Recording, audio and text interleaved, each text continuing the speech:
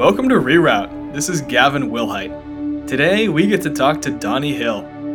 Donnie is a communication and leadership coach, as well as an impact-oriented business strategist. He currently runs the Life Maximizer consultancy and sources his lessons from his eclectic background ranging from personal training to stage acting. It's clear that many traditional leadership and communication techniques aren't taking us down the roads we really need to be walking together. Often, influence techniques seem manipulative and morally gray or even dark side. Donnie points us down a new route, one inspired quite a bit more by the light side of the force. To this end, we'll be talking about topics like restorative leadership, holding compassionate conversations with people you strongly disagree with, and how to invite people in, even during a negotiation. So sit forward, listen in, and enjoy our conversation with Donnie Hill.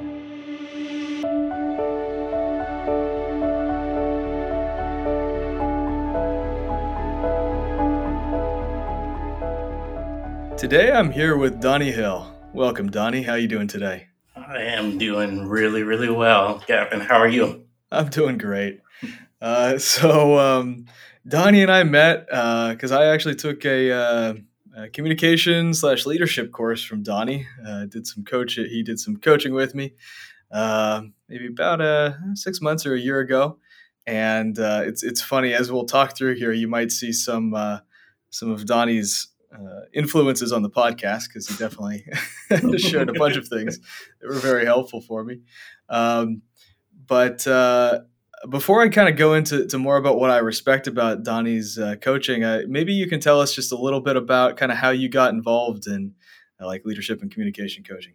Yeah, it's a really fascinating story because when I was 19, I was diagnosed with a neurological voice disorder. Oh, wow. So at the time, I couldn't talk at all. And there was a period about 5 months where one of my old teammates, I was living with him at the time, and he would essentially be my voice. So he would order for me, he would converse with me, like I would have to whisper to him or point to things.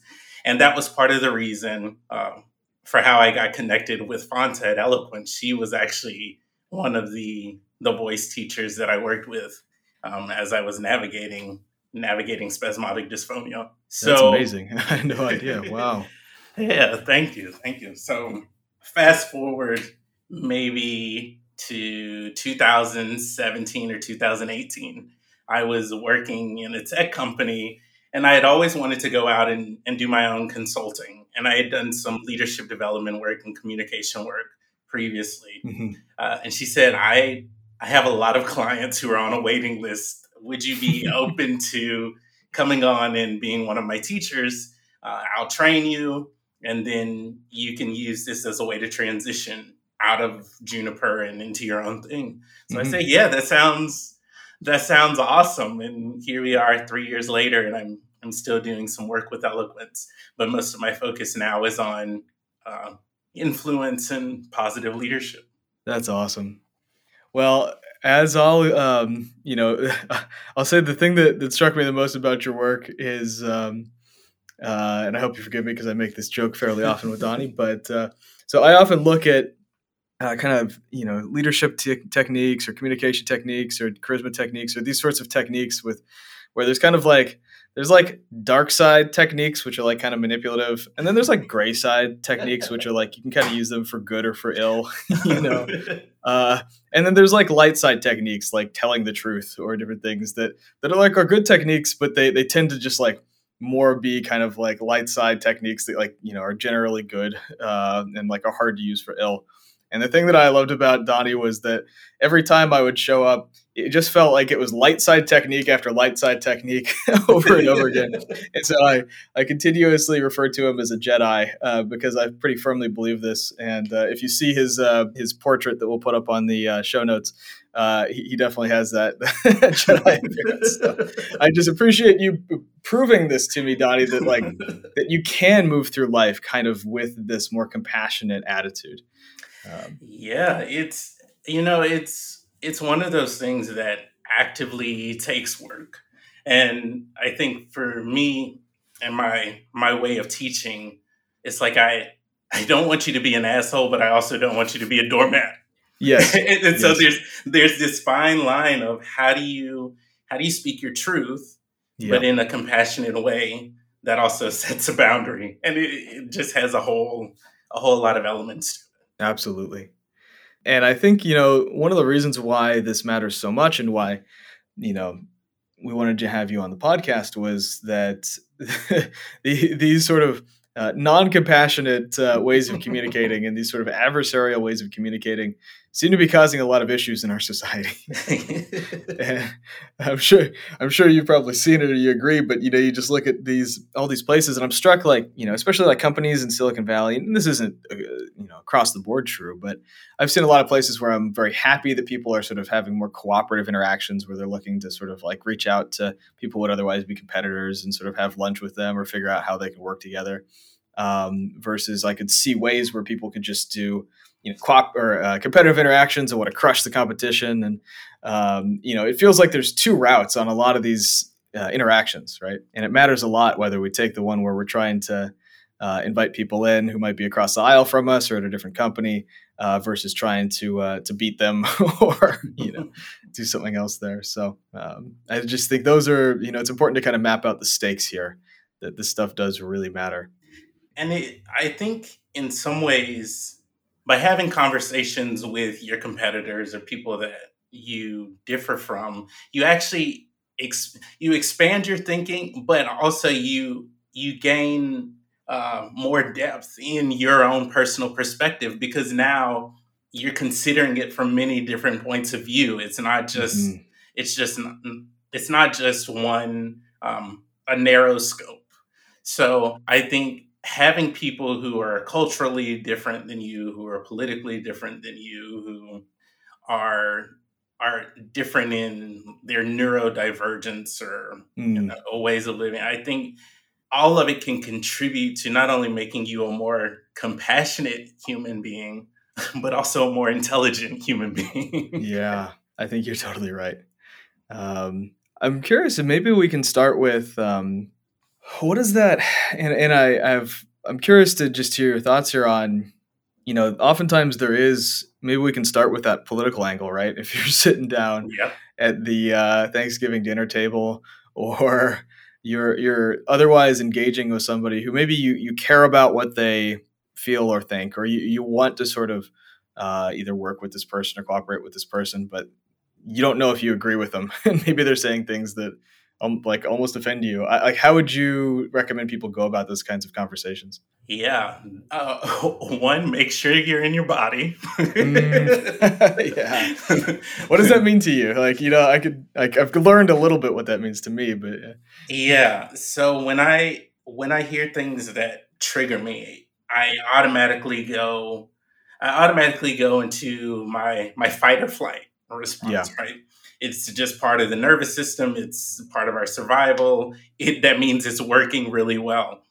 But if we don't bring ourselves back down, then we're still in the conversation in a place of agitation, which Hmm. makes it really, really difficult to listen to other people that you don't agree with. And Yeah. so And some of people the can sense that from you too, right?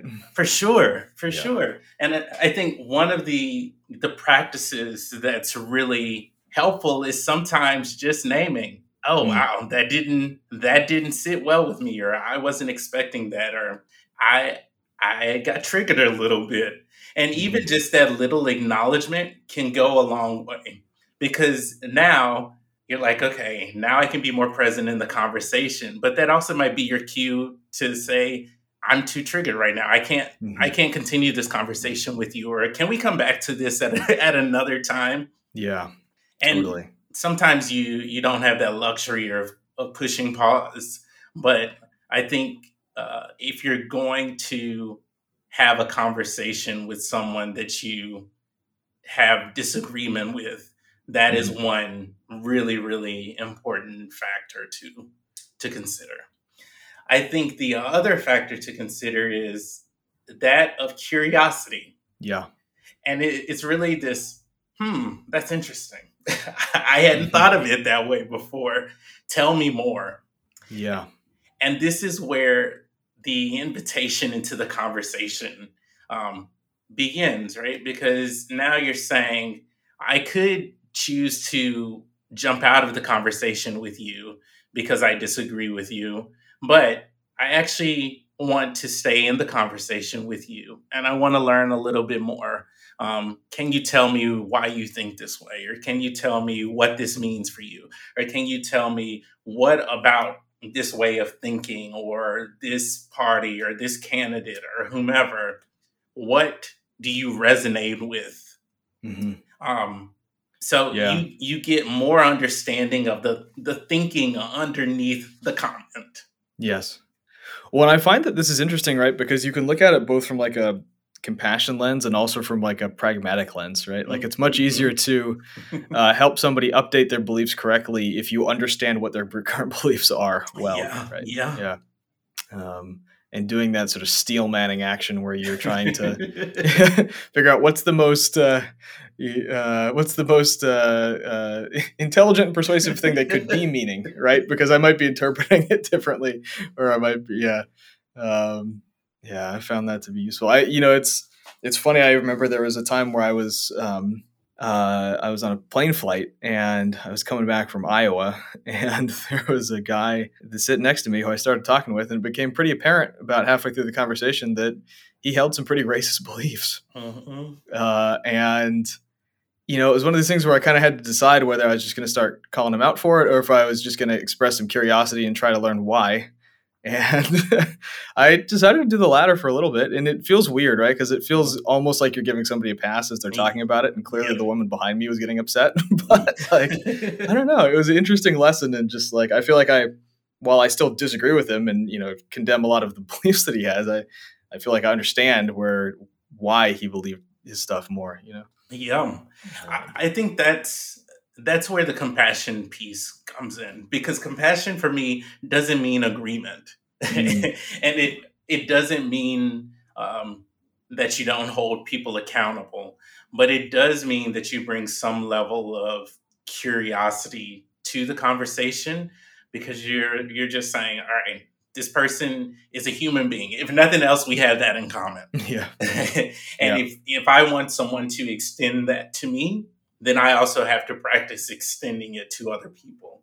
And when there's people that we agree with, that's easy. But when it's people that we disagree with, that's the difficult part. But that is where the practice actually takes place. Yeah, that makes sense. So I know, you've got kind of like the tip for just paying attention to, staying in your body, staying grounded. Is there other just kind of like, I don't know, phrases or conversation patterns that you feel like work well there? Like, tell me more. I feel like that's a good one, right? Yeah. Let's see. Help me understand. Help me understand. Yeah. Yeah. That's good. Yeah.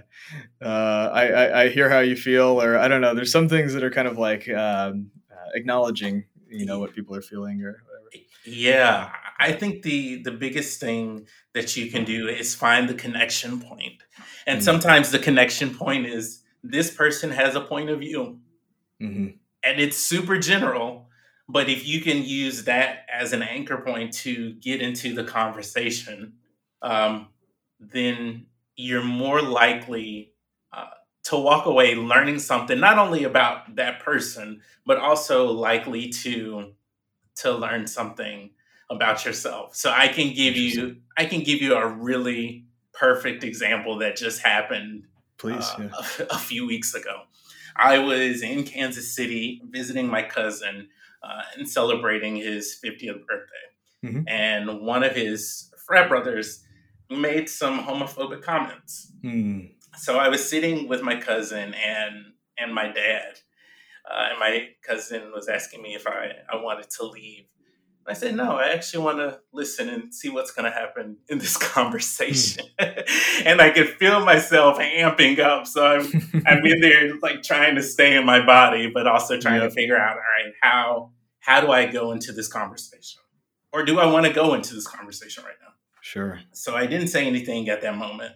But then the next day, my cousin called me and he asked me what happened, because he was he was feeling a little good, so he didn't remember all the conversation. Yeah. So I told him, and my cousin said, "Well, do you actually want me to say something to him?" And I said, it's your party. I don't know. It's up to you. And so he said, no, I want you to tell me whether or not you want me to say something. So I told him, yeah, I'd love for you to say something. Yeah. And so my cousin talked to his frat brother. And then later that evening, his frat brother called me aside to have a conversation, and he apologized. Mm. And I realized in that moment, it wasn't that I wanted him to see me, to agree, to do anything. It was that this is about respect. I'm not going and disrespecting you, your girlfriend, your life together, etc. And I don't want you doing that to me. Yeah. And so he said, I get it, and I'm sorry. So I'm glad to hear. Yeah. Yeah. It was such a beautiful conversation, but it was one of the most uncomfortable conversations that I've had. Oh man. I can imagine. That's wild. Was there something that you felt like, yeah, I'm curious, like if there was takeaways from you on that, or things that you felt like helped him see? Was it just one of these things where he was doing it absentmindedly, or was it something where he had to update on something? Or yeah, it was something that he was doing absentmindedly, but it was because he came across a Lil Nas X video, like his newest videos, and I'm like, look, I get it, like it's in your face and you feel uncomfortable, and you don't want to see it. Fine, whatever. But that doesn't mean that you get to continue being disrespectful. Yeah. Because guess what? You have people from all walks of life on this earth. And so we have to figure out how to coexist. But sometimes coexisting means speaking up for yourself and advocating for yourself. Sometimes it means setting a boundary and telling people, hey, that's not okay. Sometimes it means talking to allies who can advocate for you. So it can show up in all different types of ways. But this is part of the journey for me around restorative communication, or compassionate communication, and restorative leadership. It's hard because it's uncomfortable, but there's so much that you get back when you actually do it. Yeah, I feel that. That's awesome. What can you tell me a little bit about, because I know you've been thinking a lot about this sort of concept of restorative leadership recently. Can you tell us a little bit more about kind of what that means and sort of where your thoughts have been? Yeah. I'm tired of watching people run themselves into the ground. Part of it has been because of my own journey with burnout and depression.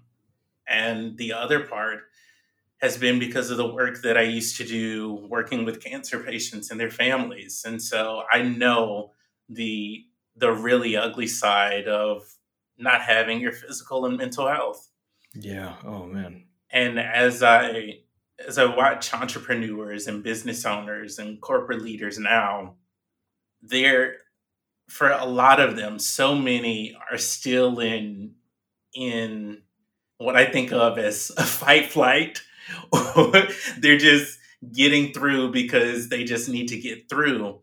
And I think we need to find another way to lead, and another way to build businesses, and another way to help our communities that don't require us to overextend ourselves and overgive and overcommit and burn ourselves out. And so in addition to the pandemic, you also see the numbers of chronic illnesses going up. Yep. And it's like, all right, what has to happen in order for people to say enough? And I realized probably in February or March of this year, I'm like, I can't continue living life as is. Like, this just doesn't feel good to me anymore.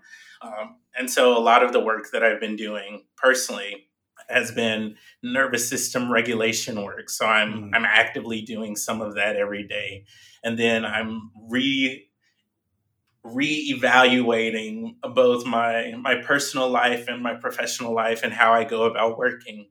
And I would say I've been talking about restorative leadership for maybe the past 3 months. And when I tell people about it, their ears perk up. So I'm just there's something there. There's something there. I'm just in the newness of it or the infancy of it. So I'm trying to just follow the guidance as it comes. But ultimately, the desired outcome is for leaders to be well rested, well paid, and deeply appreciated for the work that they do. Yeah, definitely. Well, I think, it cuts across so many axes. I know, like we'll talk about kind of the well-being portion, but I think, it's useful to highlight just the pragmatic portion too at the beginning here, which is I had somebody ask me a really hard question. And this is like a brutal question to get, but they asked me like, so how much of the work that you did at AltSpace actually ended up mattering, right? Like how much of it actually led to value for the company? And, a hard question to answer, but I was like, I don't know, maybe half, right? Because, some of the projects don't end up panning out or whatever. And she was like, yeah, that ratio, that's the first thing to drop when you start overworking. And I've reflected on that a lot since then, where it's like the more stressed I am and the more I'm pushing myself to the late nights, the less I'm optimally doing the real work that needs to be done, Yeah. You bring up a good point, because when I think about the restorative piece, most of the time, most companies are focused on the productivity and the progress, but they aren't necessarily focused on the rest and recovery. And so the Olympics is perfect. I've been talking about that a lot. It's like, if you think about Olympic athletes, they're not competing at their highest levels all the time. They have rest and recovery built into their schedules and built into their systems. And so what makes you think that as a leader, that's how you're going to be able to grow your business and do it sustainably, or do it in a way that's enjoyable, where you aren't sacrificing your physical or your mental health, you aren't sacrificing your relationships, you aren't sacrificing your pleasure and your joy. And it just doesn't happen. So it almost feels like there's a recalibration that's happening right now, where people are getting this opportunity to be more introspective, to figure out, is this what I want? Is this how I want to spend my time and my energy and my effort? Or is there something else that I want to do? And if so, like, either how do I do it, or how do I put some kind of transition plan in place so I can move into more of the things that light me up? Yeah, that makes sense. If somebody's kind of reflecting on that, how to bring more rest and recovery, is there, I'm guessing your answer isn't just like go to Bermuda, once a year or something. What aspects do you recommend that people kind of reflect upon first? Yeah, I would say the nervous system education work has been a game changer for me, because most of the time when we think about rest and recovery, it's usually massage, go exercise, eat good food, rest, sleep, all those things you need to do. And yet we do them, and sometimes we still don't feel we still don't feel rested, or we don't feel like we're working optimally. And what I'm finding is that when we go a little deeper down into that cellular physiological level, and really begin understanding the nervous system, and understanding, well, why are we agitated? Why are our bodies stuck in fight, flight, freeze? Like when you see animals and they have a moment of fear, or they run, or they get ready to fight, afterwards sometimes they'll shake off, and you just see them relax, and their system comes back down. For most of us, our system goes up, but we don't always come back down. So we just stay up, and then we plateau at that up, and that just becomes our normal way of living. And so what I'm finding now is that when I help people have some awareness of that activation and the agitation, they're like, oh, right, I actually don't know what rest looks like, because I've never rested. Yeah. I found myself there, man.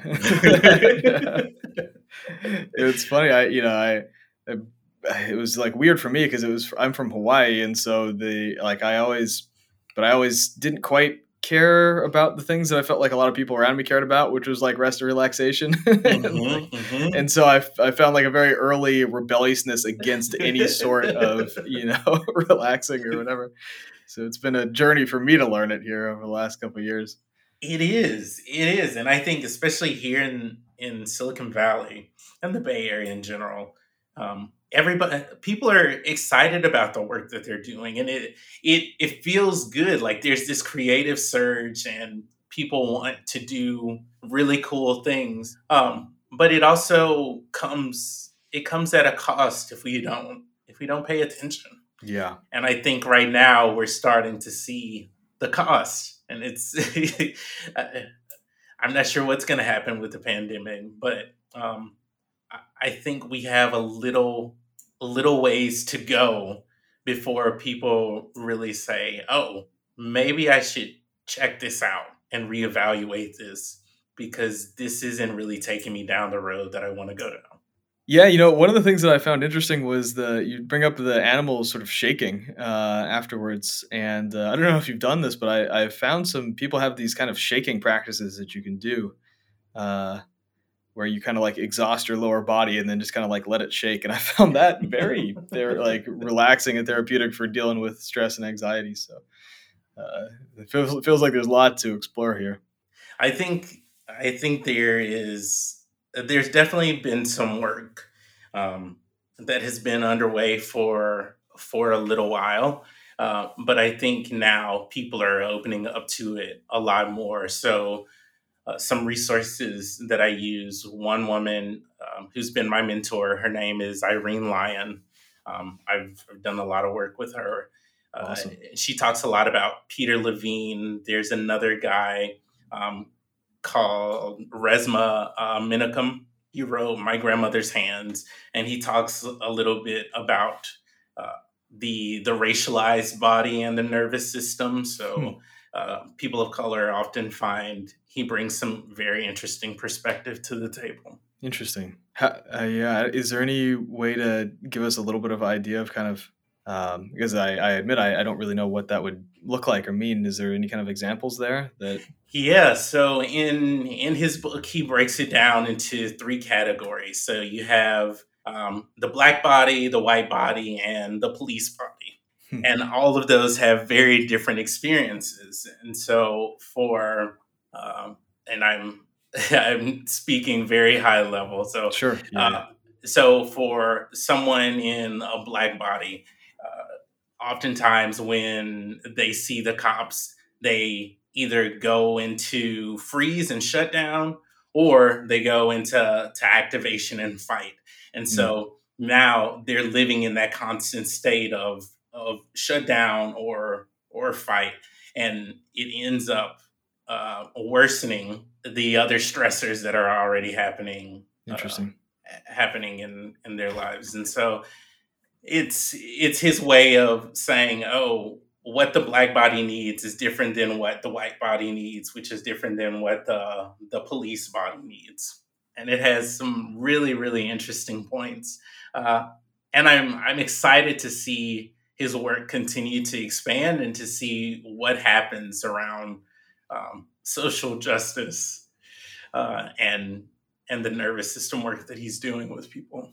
That's interesting. Yeah, it's it makes sense that with very different kind of reactions to police or to maybe traditionally racist authority. I don't know, and it's that would make sense. It's always interesting to be coming into this, especially kind of growing up in Hawaii where all the sort of racial categories are a little different. To get exposed to this stuff, but it makes sense. Yeah.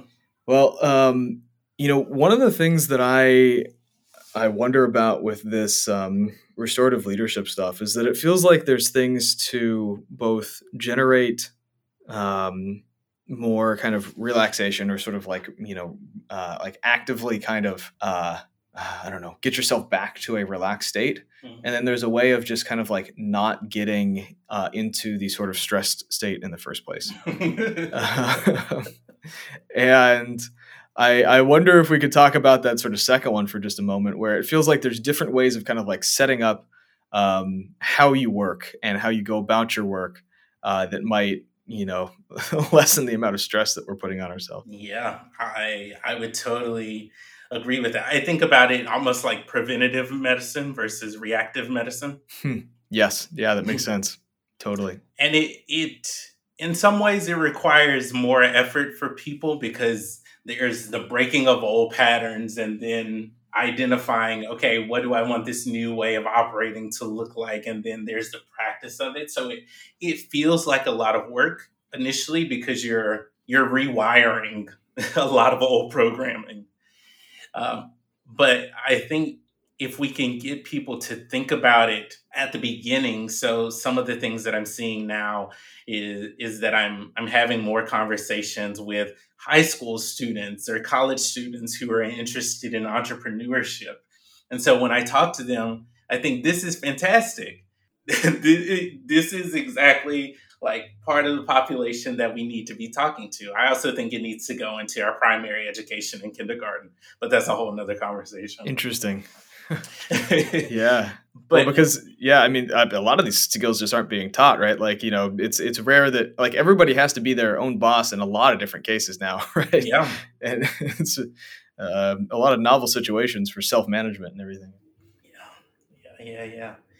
But to your point about us, how do we do it in the first place? Like I think of it like going to the gym. Mm. You start light. Don't go in on your first day trying to squat 300 pounds. It's just a recipe for disaster, especially if you don't have any form, you've never been to the gym before, or it's been a long time since you've been to the gym. So this is a perfect example. When I finally have started getting back into a regular workout routine, and last year when I did it, I thought, oh, I'm just going to pick up where I left off. No, that was that was not the case. I didn't have the same strength, and I also didn't have the same aerobic endurance, so I couldn't do it. So this Yeah. time, I started, and the very first day that I went back to the gym, I went and I got on the elliptical for 5 minutes, and I Hmm. said, you know what? That's all I got for today, and I left.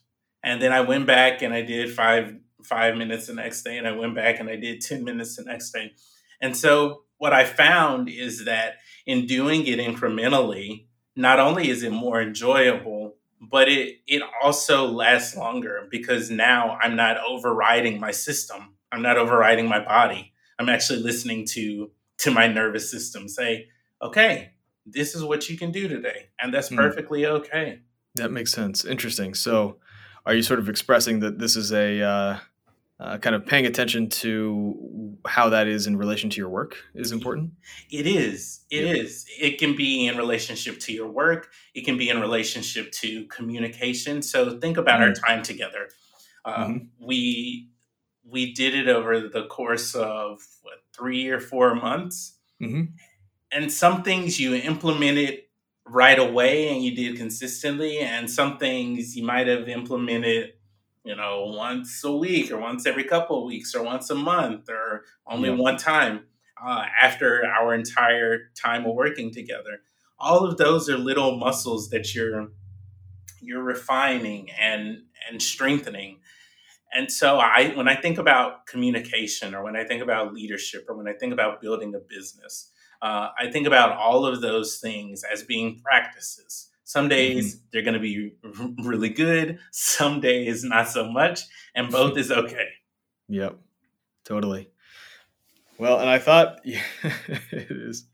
I just, as you're talking about the different sort of things that we talked about, I thought it was so interesting because I went when I first approached Donnie, I was like, I want to communicate better. I want to be more eloquent. And the thing that I thought that we were going to work on was a lot of, you know, uh, ums and ahs, and we did work a little bit on that and different tones of voices and all this kind of stuff. But I thought the thing that was so interesting was so much about your coaching was about content itself and sort of the perspective that you're bringing to the communication that you are doing, right? I loved that example of. I think there's a way that you talk about. How do you make somebody's day easier when you're communicating to them, even if you're trying to like sell them something or whatever? Mhm. Can you tell us a little bit about what that means? Most of the time, people are exhausted. I don't want to say they don't want to listen, but their capacity to listen has lessened over the course of the past decade, but especially over the course of the past year, Mm, because they just have so many other things going on. yeah. And so it's really about how do you speak or explain your concept in a way that makes it really easy for them to say yes. Mm, And when you can simplify your message, or you can position your message in a way that's, this is for you. I'm sharing this mm, information to help you. I'm sharing this information so that you can do something faster or better or easier. One, not only does it often switch the way you go about talking about the information that you wanted to share, but there's this element for the listener where they can just relax into the conversation and relax into listening into your communication, mm. because they now associate you with making their life easier. Yeah. Yeah. Well, and it's a great filter too, because I find myself, if I can't figure out how it's going to make their life easier, then I second guess the ask a little bit, or you got to come back and figure out, well, maybe I need to ask for something slightly different. Yeah, Yeah. it's a really, really great clarifier. Yes, it is.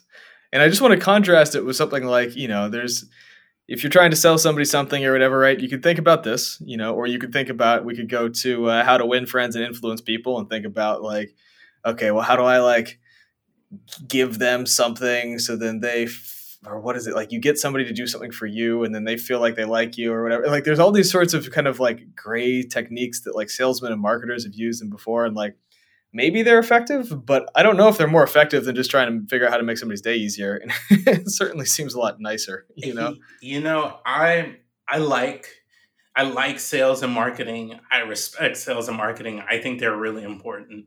Um, but I also think there's a fine line between influence and manipulation. Yes. And so I'm not interested in manipulating Yeah. in Yeah. manipulating people or using manipulative language. Let me say Hmm. that.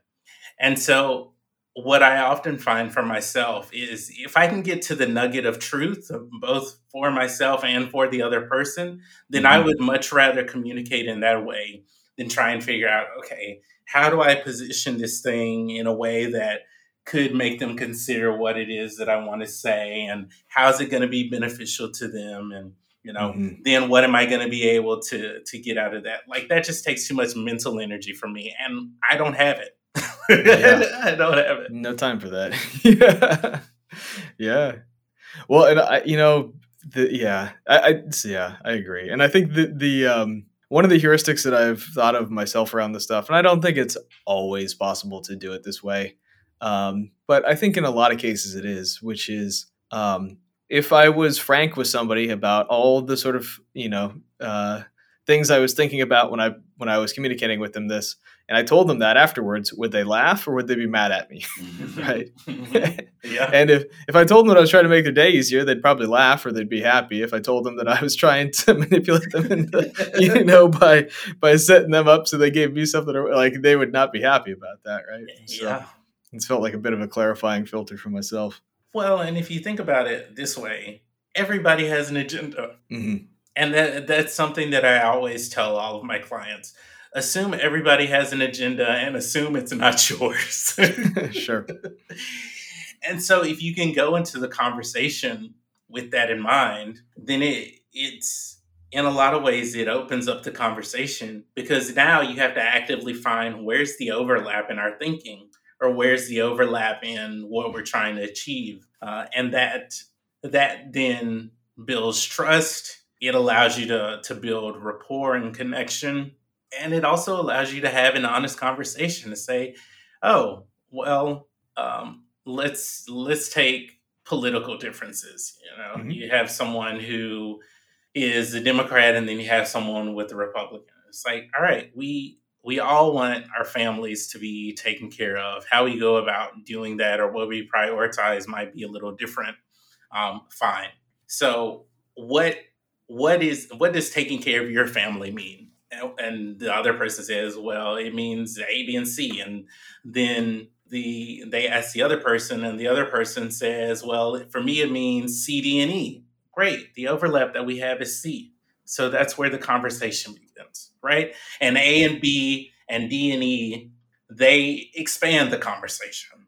And so now you have a much bigger conversation before than you had initially, because now it's not about winning, it's about how do we connect and then amplify. Interesting. Yeah. I like that. And I found that there was somebody saw me some, I won't name the company, but there was a big name company that did a bunch of research on how to like de-radicalize people with conspiracy theories or whatever. Um, and they showed me their takeaways, and it felt like that was one of the exact ones. There was this sort of thing of maybe it's slightly different, but it's connected, which is go with the grain of the conversation, right? Like if they're talking about well, the chemtrails are because it's government's trying to control the populace or whatever, right? You can be like, yeah, it's interesting how they exert influence. Like, we can see these ways through propaganda or what. Like you can resonate with the concern that they have and kind of dip into that with some sort of semblance of a sane conversation, but then try to lead it away after, right? Yeah. But you're never going to get there unless you try to find at least a tiny bit of that overlap, right? Yeah. Yeah. So how does that jive, if we sort of talk about another place where we have tricky communication, which is like negotiation, for example? How do you sort of weave that inviting in frame or that finding the common ground frame in there? When it comes to negotiation, I love going for the triple win. What does that mean? Yeah. It means a win for you, a win for me, and a win for the relationship. Interesting. Yeah. That's right. I remember that. If you haven't noticed, there's a theme Yes. in some of the things that I'm proposing, which means you actually have to look for the positives in the communication, or you have to look for the connection points in the communication. So when it comes to negotiation, I think negotiations can be a lot of fun, but I think a lot of things get left on the table when it comes to negotiation because it's for many, the narrow becomes so focused. So one of the exercises that I have my clients do when it comes to negotiation is think about your good, better, best. The good is what's an okay win for you. The better is just that. And then the best is here's the ideal. Mm-hmm. And then Interesting. Go into the conversation with the ideal. Mm-hmm. Mm-hmm. Because now you have two other options in your back pocket that you can use as sandboxes for the negotiation. But if you don't have any idea of what good, better, or best mean or look like for you, then you're probably not going to come out of the negotiation very happy around what happened. Interesting. Yeah, you want to have your kind of anchor points to come back to, or things to have best alternative to negotiated agreement or whatever. Maybe that's similar. Yeah. The other component of that, though, is what are your non-negotiables?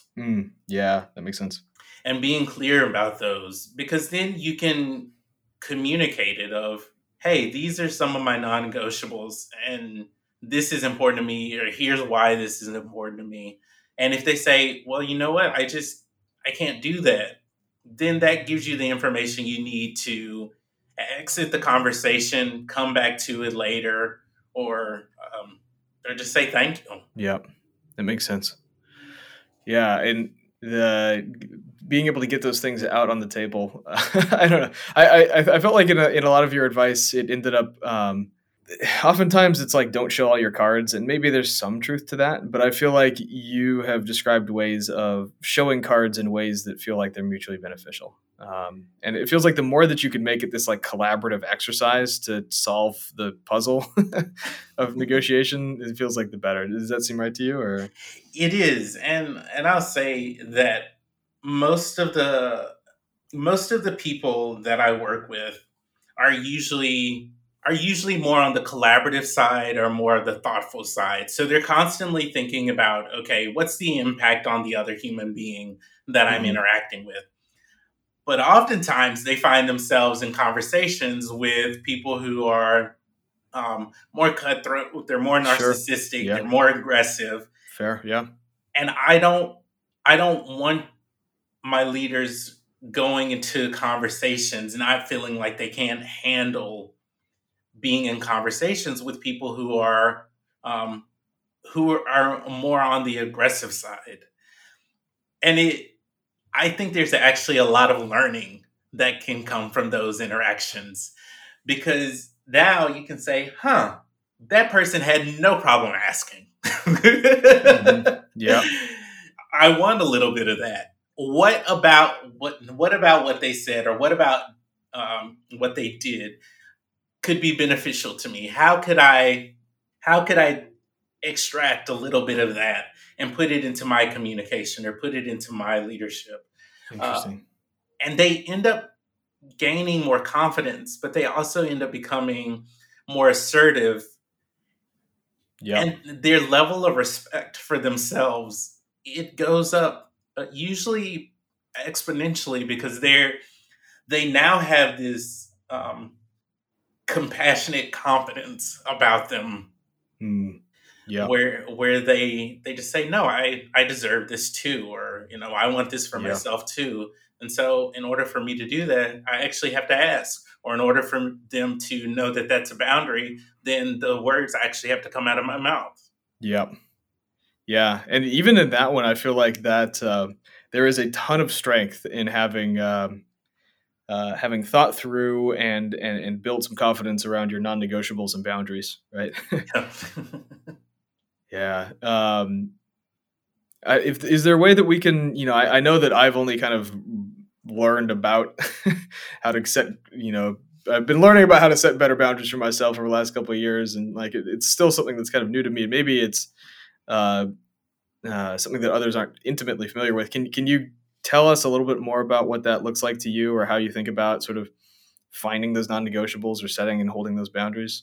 Yeah, boundaries for me have been a practice as well. Hmm. And if you aren't used to setting them in the first place, it feels really uncomfortable, Yeah. because for most people it feels like, am I being rude? Am I being too harsh? Like, am I uh, should I be a little bit more thoughtful about this? And the answer is probably no.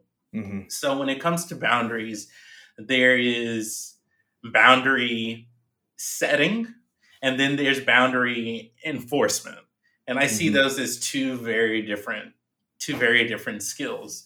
And sometimes with the boundary setting piece, it's really thinking about what what are you willing to do, or what are you willing to say yes Hmm. to? What are you willing to take responsibility for? Um, what are you willing to consider? And then on the no side, it's what aren't you willing to do? What aren't you willing to take responsibility for? And what won't you consider? And once you have a list of those things, then you can go into the conversation with, hey, these things I'm willing to do, or this I'm willing to take responsibility for. This piece I won't take responsibility for, or I'm not willing to do.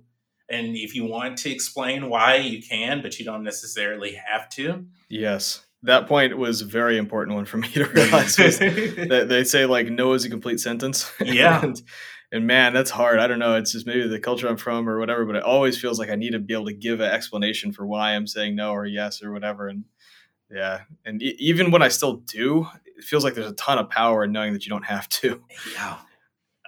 But yeah, that's really interesting. When it comes to boundaries for you, which has been more difficult, establishing them and setting them, or the enforcement? Hmm. That's different in different relationships, but I feel like the first one is probably harder. Like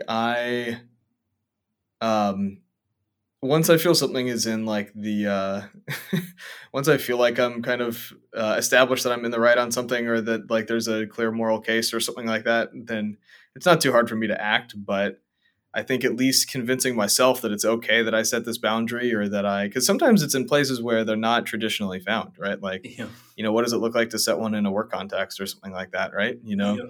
That's there's a lot of existing narratives on what's supposed to be okay to do and not do in those contexts, and you see it cascade. We were just recently talking about the issues with Slack, where you can't block people on Slack because they set it up to be these corporate tools where they assumed that you would kick somebody out with HR or something, right? Mm-hmm.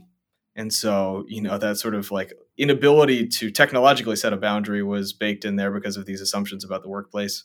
And so what does that mean, in you're sort of encountering a similar situation personally? So I think that once I'm able to sort of formulate that it's okay for me to set one and that I have, then I think it's easier for me to hold it. But yeah, it's different in different relationships.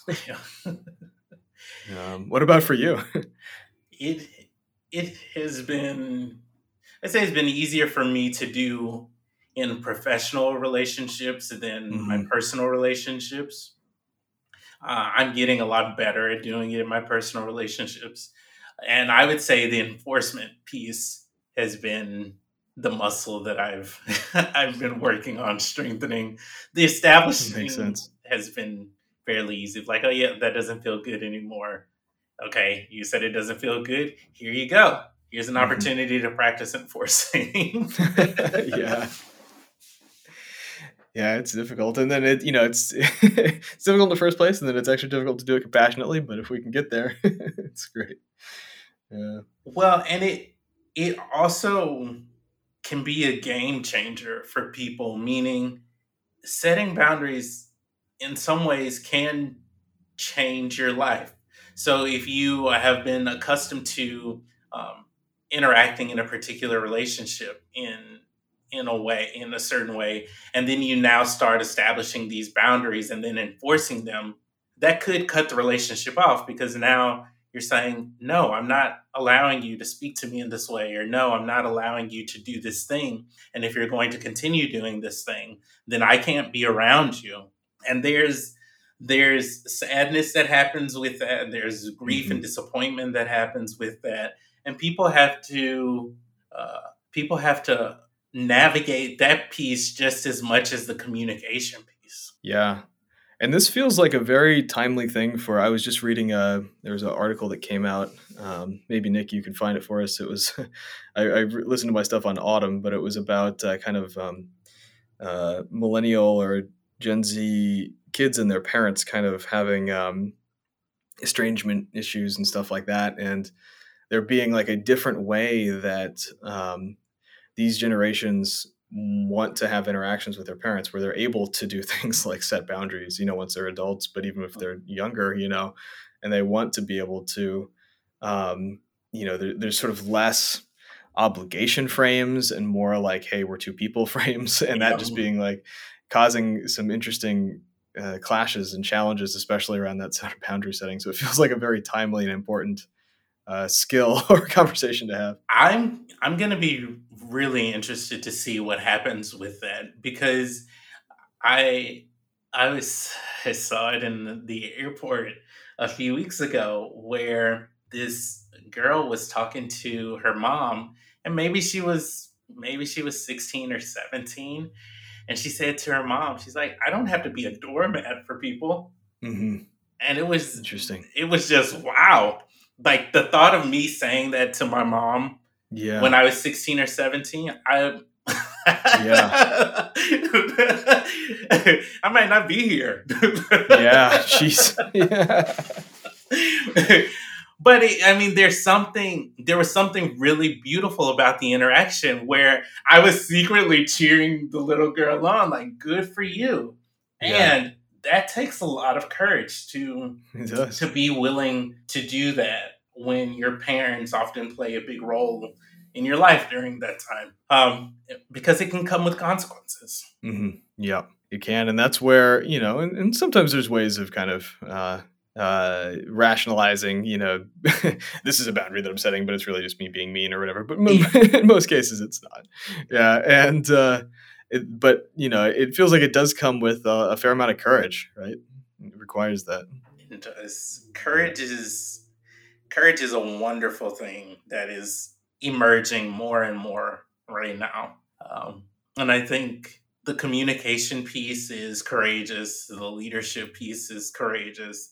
I think kids telling their parents, hey, I want you to see me as a human being Mm-hmm. is courageous. And parents actually being willing to do it. Mm-hmm. Because parents are having to do a lot of their own deprogramming and reprogramming. Right. And that takes courage as well. Like, okay, well, if I don't do the command and control parenting, then how do I parent?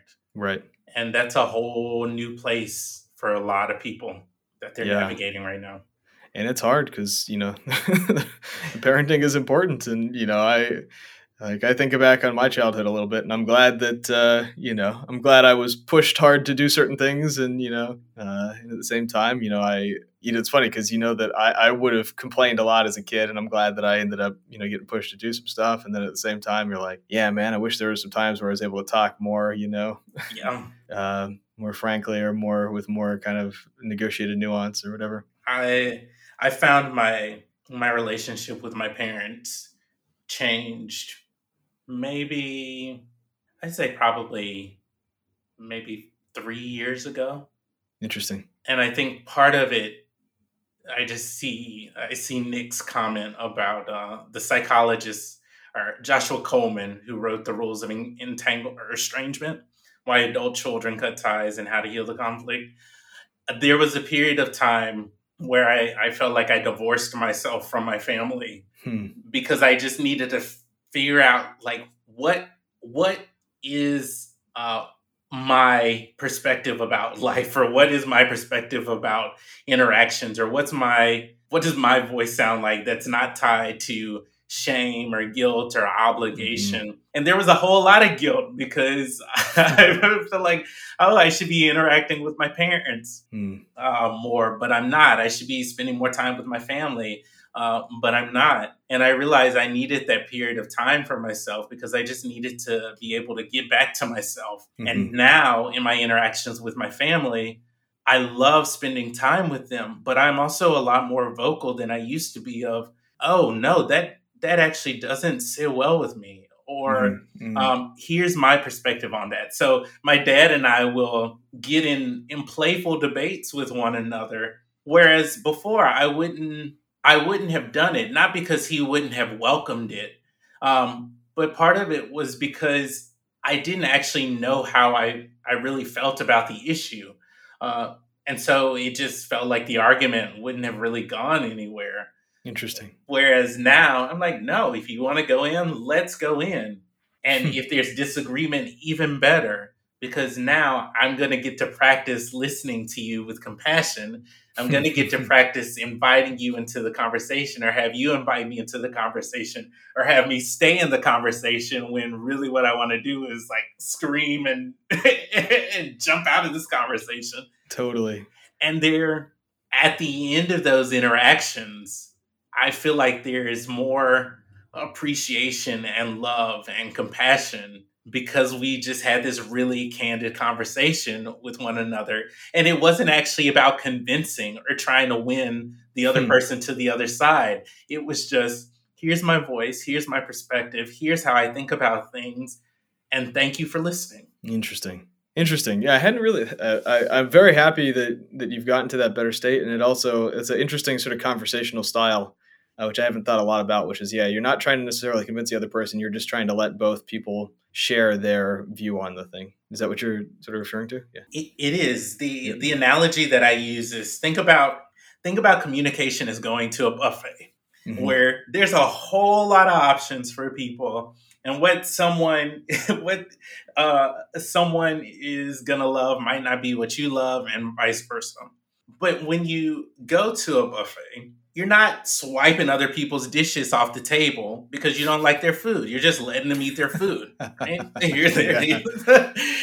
And I feel like when we get into a conversation where there's disagreement, so much of it is about knocking the other person's plate off the table rather than just saying, oh, that's your meal. Okay, got it. I don't need to do anything with it. You want to enjoy your meal. I want to enjoy my meal. we don't have to let our food cross-pollinate. You've got your little plate, I've got my plate, and it's okay. Mm-hmm. And then you go on about your day. Interesting. And you can tell them that your food is pretty delicious. Yeah, exactly. And maybe they'd be keen on it next time. But yeah.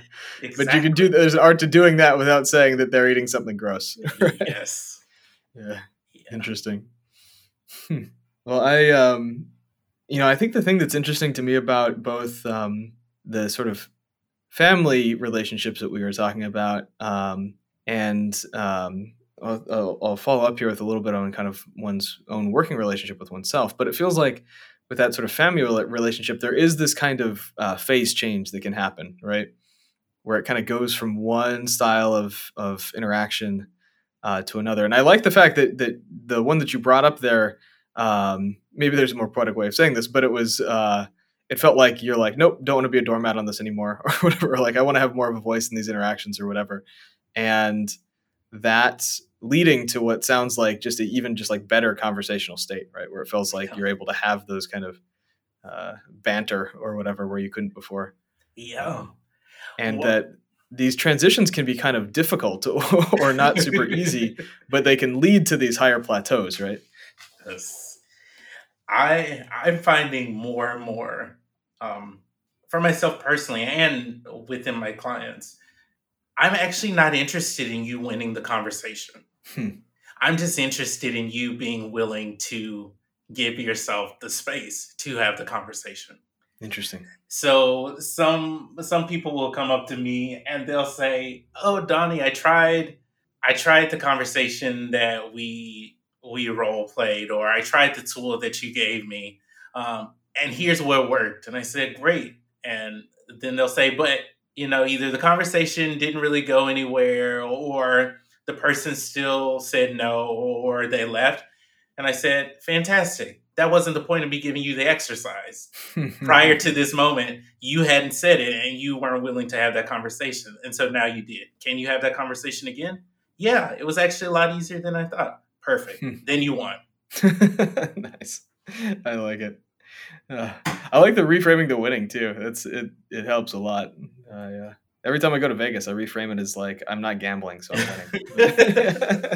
But I like that. You're entering the conversation at all. Because it is like, even like, I don't know, maybe the conversation didn't go the way that you did, but the next one might, yeah. If people base their success only on winning, they're going to be incredibly disappointed. Yeah. And this is the tricky thing across a bunch of things in life, but you have to, did you kind of act in the way that you want to act in the future? Not did it go the way that you wanted, right? Yes. Yeah. Yeah. Well, I wanted to move, and we'll maybe continue to touch on some communication stuff as we chat today, but I wanted to kind of shift a little bit back towards, we're talking about this kind of like phase change between one state and another. And I feel like there's this kind of phase change on the sort of state of how we do this kind of restorative leadership stuff, where it feels like I used to work much more in this mode where it's just like, how jacked up can I make myself? How much caffeine can I drink? How much, intensity can I bring to this thing? And it felt like I got a lot done, and I look back, right? It wasn't all the time the ideal work. But then if you're trying to shift to this more like compassionate, like rather than how do I make myself do something? How do I like support myself in doing something? It feels like you have to maybe take a little bit of a productivity gap in between or whatever, right? Or I don't know. How do you think about making kind of like transitions like that? Yes, it is a very, very awkward transition. Yeah. Because usually what happens is people have gotten so accustomed to working in a particular way. So this goes back to their system being turned on, right? And so now, usually what happens is there is this extended period of time where you aren't really productive. You don't want to do anything. You're sleeping a lot. You're vegging out a lot. And those are all part of the transition. But because they aren't associated with doing anything and accomplishing anything, people don't see them as productive. So I think part of what I'm finding as this work emerges is redefining what productivity actually means. And let's just keep it in the context of Olympic athletes. Okay. They are productive when they're resting and they're recovering. Because their body, their cells, they're rebuilding, they're replenishing, they're taking time to come down, and all of that is important in order for them to work optimally. And so I need to find a visual for this, but I think of it more as like rolling hills. Interesting. Yeah. For productivity versus Mount Everest, and then like you come down and it's this jagged, jagged steep curve coming back down, and then you plateau down at the bottom, and then you spike back up. Because that isn't sustainable for a lot of people, even though it might feel good because you're like, yeah, I accomplished a lot and I overcame this and I meet the deadline and all of these things. And that's great. They're important. But there has to be some level of thought that goes to, but if I were to do this, could I do this over and over again? Could I do this repeatedly? Could I do this consistently? And most of the time people can't, because their body's like, hello, can you listen? I'm hurting. I'm limping across the finish line. I'm dealing with the diagnosis. I have adrenal fatigue. I'm not sleeping well. I'm not eating. I'm depressed.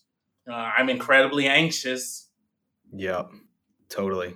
And it's in some ways almost redefining what optimal success means and looks like. And that's what I'm really interested in seeing happen over the course of wherever restorative leadership takes me. That's awesome. I know there's a book I'm about halfway through on this that it seems pretty good. It's covering some ground that I've seen before, but it seems like a very good collection of. It's called Effortless. I forget the author. Maybe Nick can help us look this up. But one of the tips that he had in there, which I liked, was don't do more in one day than you can recover from in that day. Yep. And just some of those things where it's like, yeah, I don't know. And sometimes it's fun to pull the all-nighters or whatever, you're cranking away on something. But I feel like the more that you can feel productive, and then you look back on it 6 months later, and you're like, yeah. It looks like the author is Greg McKeown. But I haven't pulled an all-nighter in a really long time. The only time I stayed up for a long period of time was for a party, and even that now hurts. If I try and stay up until 3 or 4 a.m., I feel it for the next 2 or 3 days. Yep. Yes, my body just doesn't want to operate in that way anymore, and I have to be okay with that. Totally. Well, it's also interesting, the thing that I've reflected on this little bit of this stuff too is that I have to be honest with myself on what is actually relaxing, right? Yes. So yeah, I know for the distinction, because it'd be like, okay, I'll just go play some video games for a little bit, and it's like, yeah, there's a certain amount of kind of appeal and sort of just not worrying about other things for a moment, but it's not really relaxing. If my adrenaline is spiking, I'm trying to you dash around these levels or whatever, and so I have to find, okay, well, is it me just going outside in the sunlight? Is it juggling where I'm not looking at a screen? Is it what is it, right? But getting more honest on that seems tricky but useful. It is. I also think people have to figure out what rest and recovery and relaxation means and looks like for them. Because for me, I love going down to the water or being on the beach or being outside and just sitting in silence. But I know that's not everybody's jam. They don't want to. They don't want to do that, and sometimes they might actually feel more anxious doing that. And that's where learning how to listen to your nervous system and tune into it is really important, because if someone is in shutdown, maybe they need to go out and go for a run, or they need to go out and go to the gym. And that's going to help them. That's going to activate their system, but it's also going to help them relax and get back into their flow. Yeah. That makes sense. What about your, and I'm happy to talk about myself a little bit, but I'm curious for you, what like sort of things have you built into your life to help you do more of this restoration? It is definitely a work in progress. I hear you. Yep. But I am on this kick right now where I'm really looking through the lens of does this bring me peace? Hmm. Does it make me feel well rested? Does it pay me well without Hmm. me having to overextend or overexert myself? And do I feel deeply appreciated? Hmm. And what I'm finding for myself is I'm spending a lot more time outside. Hmm. I'm going for walks. I usually take anywhere from 30 minutes to 2 hours every morning just spending time with myself. So I might listen to a podcast, I might listen to music, I might listen to some YouTube videos, I might go outside. And so those 30 minutes to 2 hours are like sacred to me. Like if I don't That's do it, my awesome. day feels off. And so I'm really looking at how do I reschedule and reorient my day that allows me to more consistently be in flow, but also that allows me to take a break during the Hmm. day. So some days I might just take a nap in the middle of the day or go and lie down in the grass at the park while I take my dogs out for a walk. And those are little restorative practices. Like it doesn't have to be some fancy vacation. Like you don't have to go and get a massage, even though those things are great.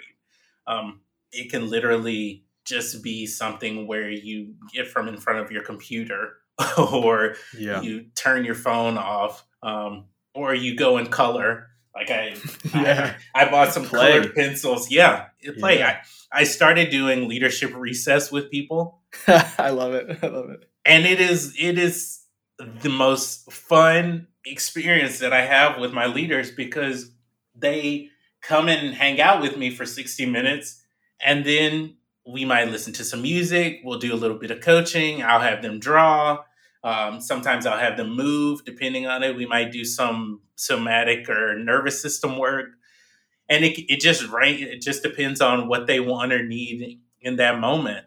And when they leave, there's this feeling of ease and restoration. Like, okay, I'm ready to go and do my thing now. Nice. That's awesome. Yeah. Yeah, it I'm my most shameless but kind of hilarious playful things that I've done recently is like if I'll be at a beach, I'll just build a sandcastle. Awesome. And I don't care that I'm the bearded, dude with some gray in my beard building a sandcastle by myself on the beach. That's fine, you know. And maybe it does take some courage to play sometime, I it's you joke about it, but it's true. Like I'm watching as I'm talking about it and watching people like engage with it. A lot of people have forgotten how to play Hmm. Hmm. because so much of the focus has been on productivity. It hasn't been on pleasure. Yeah, totally. And there's the aimless quality of it that Yeah, feels very important, right? Where there's no particular goal. yeah. Yeah, and I feel like another aspect of it coming back to the previous part of the conversation is that sometimes it requires setting like boundaries in order to do some of this stuff, right? Like, no, I know that this thing is important, but I'm not going to be worrying about this for an hour, or Mm-hmm, mm-hmm. I know I'd love to support or like be with my partner, many times throughout the day, but I need to take this time for myself to to recover and be the person that I want to be. It can be tricky, but it's valuable. Yeah, the beauties of boundaries and communication and leading yourself. Totally. Um, well, there's a few other things I'd love to talk. Maybe I'm curious if you can talk a little bit about. There's a few different ways that we find ourselves kind of in leadership, especially kind of in organizations or stuff like that. And I remember you talking about kind of this up down and kind of lateral kind of leadership. Yeah. Um, And I'm curious if there's ways like, maybe if you can talk to us a little bit about the kind of the ways that you think about those things. And then maybe if there's any, this might be early on, but if there's any kind of reflections you have on restorative leadership in context of those. Yeah, so I think the first piece is there's leadership by title, Mm-hmm. and then there's leadership by influence and wisdom. Mm. And I often find that there are more leaders who have influence and wisdom than there are leaders with titles. Interesting. Yeah. I think I see it more so when I talk to kids in high school or young adults who are either still in college or just out of college. Hmm. Because for me, they have a lot of wisdom that isn't necessarily tied to knowledge. Sure. Yeah. So when I, for instance, yesterday I was hanging out with a mentor of mine, and she introduced me to someone in her community who had a 20-month-old. Mm-hmm.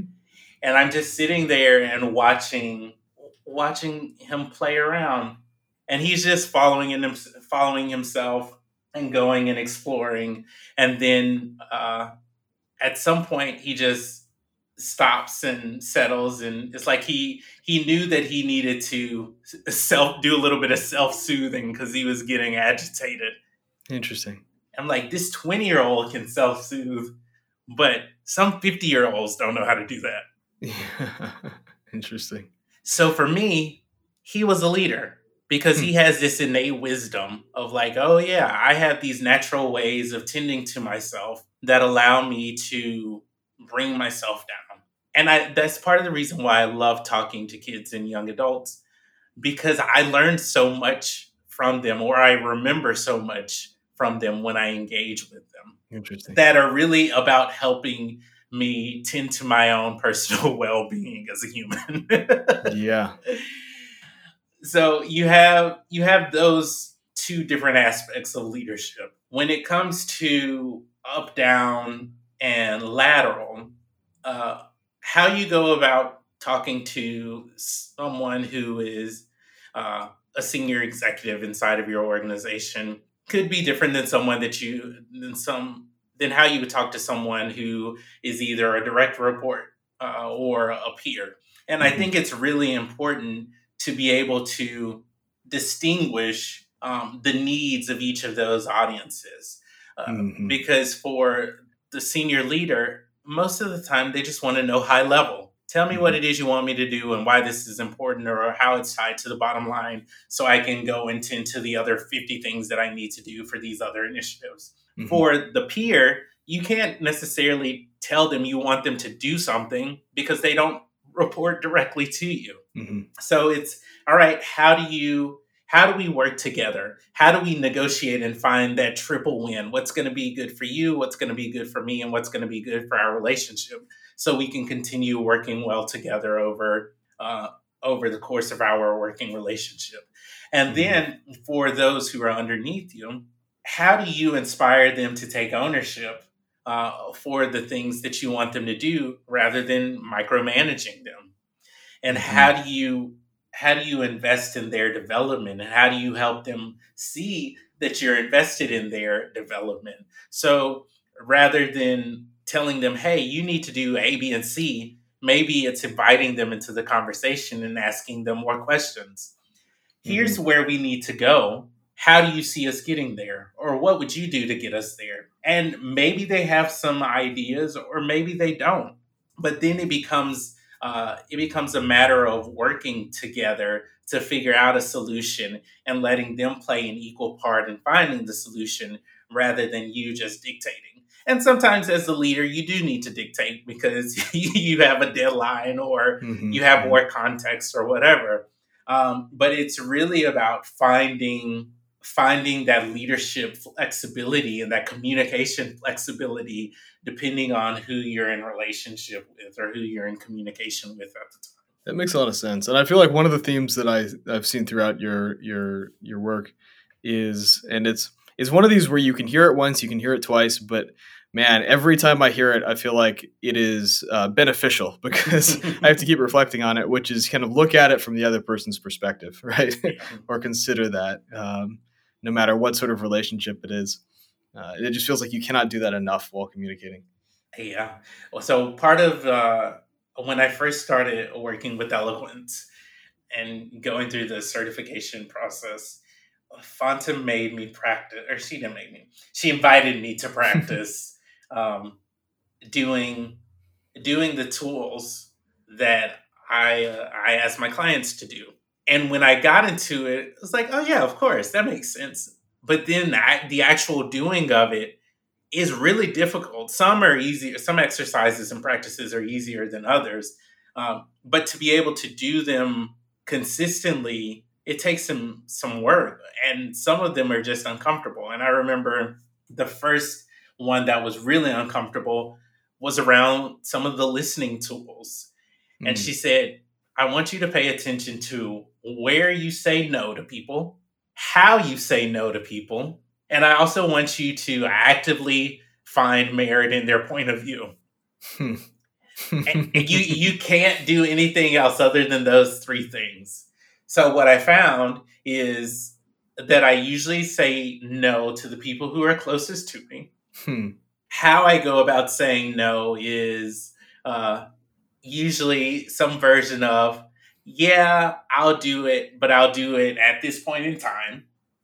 So it's more about doing it on my terms rather than doing it on theirs. And finding merit has been one of the best skills that I've learned, but also one of the most uncomfortable. Interesting. Especially when there's disagreement.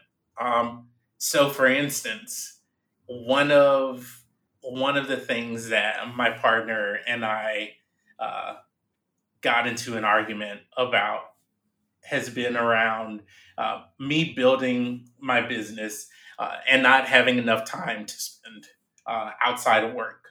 Sure, yeah. And so one day he said, "You're never around."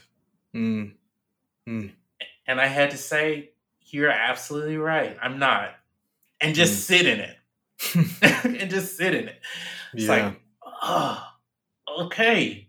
So if he's right, then I have to acknowledge that my actions are having an impact on this human being that I care about. Yep. And I think that piece is a game changer for a lot of people, especially when you think about rerouting where we're going in the future. Yeah. Because we do have to take accountability and some responsibility for our actions or for the words that we use. You're like, oh yeah, I'm putting pain out in the world just like other people are putting pain out in the world. Yeah. I'm not so great. I have a mentor of mine who says, have you looked at your flossom today? Your flaws and your awesome. Your awesome. That's great. I'm like, I try to keep my flossom in the closet, but I know I need to bring it out and just acknowledge that, yeah, it's there. There are people who think I'm a jerk, just like there are people that I think are jerks. Yeah, it's true. And, you know, one of the things that you're saying there, I've reflected a little bit on, which is it is so hard. It's easy to dismiss somebody's point, right? Yeah. Be like, yeah, no, whatever. Like, I'm right. Yeah. The thing that's harder is to be like, okay, you're right on like a lot of this, and I still disagree and think we need to do this other thing, or this other thing is more important, right? Mm-hmm. It's harder because it's showing, you know, it's vulnerability to your position or whatever, but it feels like it's important, you know? Yeah. Well, thanks for sharing, because I know, one of the things that's tricky is, you know, we have some lines to draw, but I appreciate you sharing sort of some personal examples, because they're sometimes sensitive ones to share, hard ones to share, but I feel like it's important to share, because these are the things that we struggle with on a daily basis, you know? I think the pandemic has, at least for me, has just given me an opportunity to be more human. Yeah. And in some ways, it's made things a lot easier to say, hey, these parts of my life are working well. These parts of my life are still a work in progress. These parts of my life are crap. and, Yep.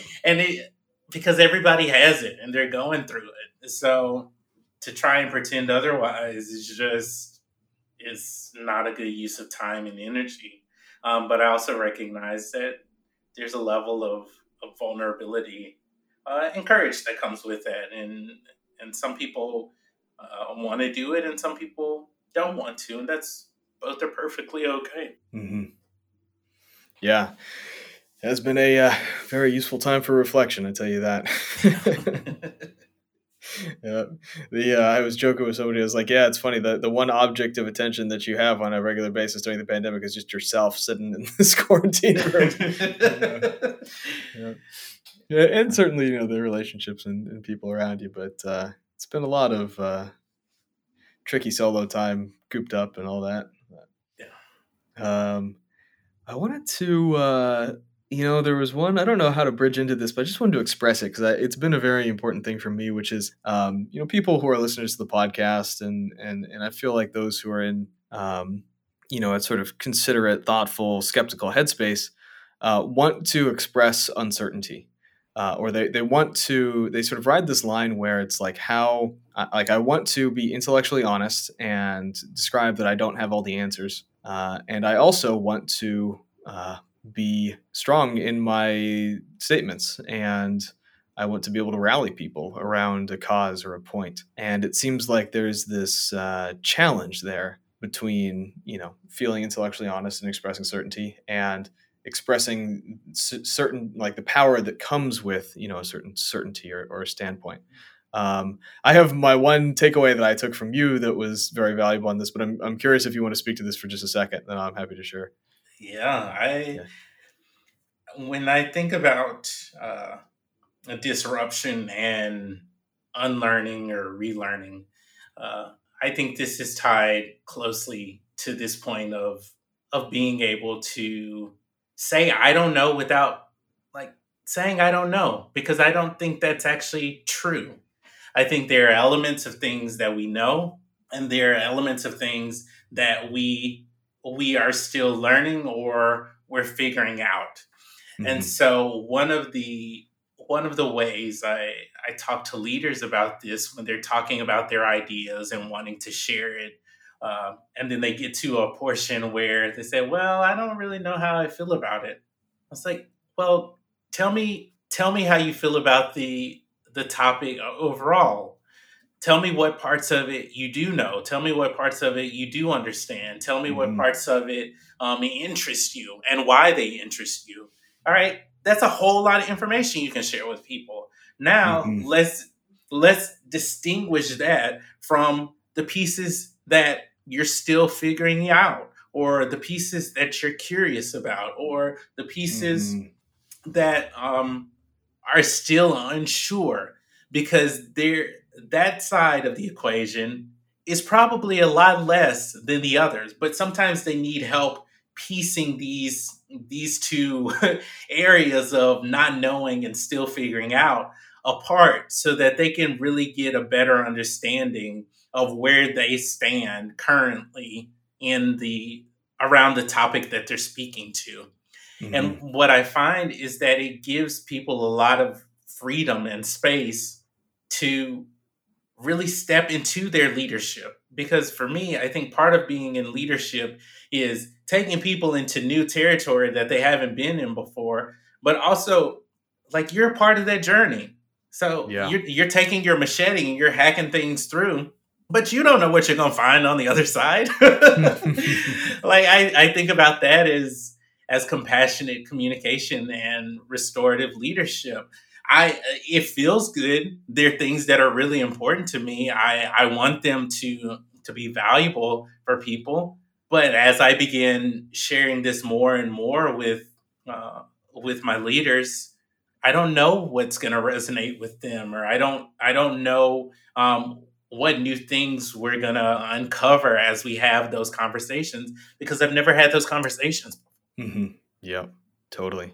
Well, I appreciate that, because the thing that stuck with me, I feel like you just did a great job of demonstrating, which was that the way that I remembered it was, you present your, present your ideas, present your frame, present the best kind of like ontology you can do. Because it is kind of like a gift, right? If you're coaching or if you're sharing something or teaching something, if there's a way that you can think about it or frame it that works to help you think about it, sharing that is valuable. But then in order to express the uncertainty is present specific things that you have questions about, right? Or curiosity about or uncertainty about. And I think just as you sort of offered, you don't know exactly how, what those conversations are going to be or how that's going to go. I feel like that is such a perfect way of doing that. And, it's one of these things here, right? Where like, I know these things are incredibly valuable. I know this sort of restorative leadership is something that I know that I've become attracted to as I've sort of seen the patterns of exhaustion and trying to sort out how to move forward. And I know this compassionate communication stuff is critical. And I don't know, all the best ways for myself to practice it, right? Like a lot of this stuff is personal. I don't know the best ways to share it yet, but, hopefully we're starting here with this. And I hope that you have tremendous success in all of your future coaching, and we find more ways to get the word out about all this stuff because it seems super, super valuable. So as we're kind of coming to a wrap here, I'd love to hear a little bit more about, people can reach out to you, right? If they're interested in sort of coaching. I think you're doing that, right? Yep. And you're working on some new stuff around restorative leadership. Is there anything you want to share on that yet, or should we just keep our eyes peeled? Yeah, I'm happy to share a little bit. So if you want to get connected with me, you can reach out to me via LinkedIn. I'm Donnell Hill and Donnie in quotation marks on LinkedIn, or you can send me an email at Donnie, DONNIE, @thelifemaximizer.com. And one of the big projects that I'm working on right now is a new one-on-one 6-month coaching program called the Well-Rested, Well-Paid Leader, where I am diving in with leaders around releasing old exhaustions and giving them practices that they can do, doing some strategy work of, all right, here's where you are today. What does a well-rested future look like? And how does your career, how does payment play into that? Because it is an important piece of the equation. And then really just spending some time with them over the course of 6 months, doing these, what I'm calling micro transformations. And so the change isn't going to happen overnight. It's really going to take some time. And so that's part of the reason why I want them to go into this longer term container with me, because a lot's going to come to the surface as we dive into their work. But I also think that some new discoveries are going to emerge for them as they think about how they want to lead and the legacy that they want to leave. Like I came across a book that one of my friends told me about, and I think it's called either the extreme act of self-care or the radical act of self-care. Mm-hmm. And Cheryl Richardson is the author of it, and she talks about this legacy of deprivation. And when I saw that and thought about this conversation and what I'm doing with restorative leadership, it's like, okay, what is on the other side of a legacy of exhaustion? Like, that is not the legacy I want to leave behind. That's not the legacy that I want my nephews to walk into. That's not the legacy I want to see leaders moving through the world in. That doesn't sound exciting to me at all. Mm-hmm. And so it's exciting to see where this program goes, because I really do think it is the emergence of a very different way of leading and having people build their businesses or their movements and just live their lives and lead their families. So I am appreciative for you allowing me to share that work with your community. Absolutely. Well, it brings a smile to my face because I'm happy that you're working on that. It makes me happy because I can imagine some people starting and leaving that program, very different individuals. So that's awesome. Well, One of the things that we do here at Reroute that Donnie had no small part in in helping us realize was a valuable part of this podcast was we do these. Sometimes we jokingly call them activations, but they're different sort of ways that you can help make a difference at the end of the episode. And I'd love you often joke about to us clients about homework here, so maybe you can offer some homework to our listeners. If there's any ways that they can put into practice some of the stuff that we've talked about today. Yeah, let's start with the compassionate leadership piece. Mm-hmm. So the activation there would be to identify one person that they have a disagreement with. It can be in their personal life or it can be in their professional life. Identify what is the actual disagreement. So what are they arguing about? And then identify what is valid about that person's point of view. And just sit in it for a bit. That's hard. On the restorative leadership side,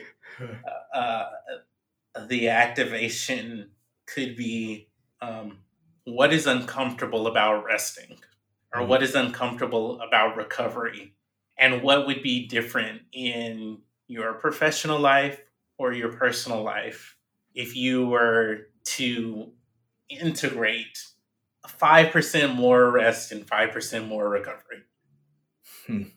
I will have to ponder these. These seem like very important things to bring into our lives. Producer Nick is agreeing as well. Well, thank you so much, Donnie. I really do want to appreciate your generosity in sharing all these ideas with us today, because, you're a coach. You don't have to do this. Sometimes people pay you to hear these things. And it warms my heart that you're willing to share this with our listeners. And I hope to get these ideas out more into the world. So thank you again. I really, really, really appreciate you and Nick having me on your show. And I love my conversations with you. So thank you for everything that you do. 100%, Donnie. Well, you have a beautiful day, and I hope we talk again soon. All right, my friend. Talk to you soon. Take care. Bye-bye.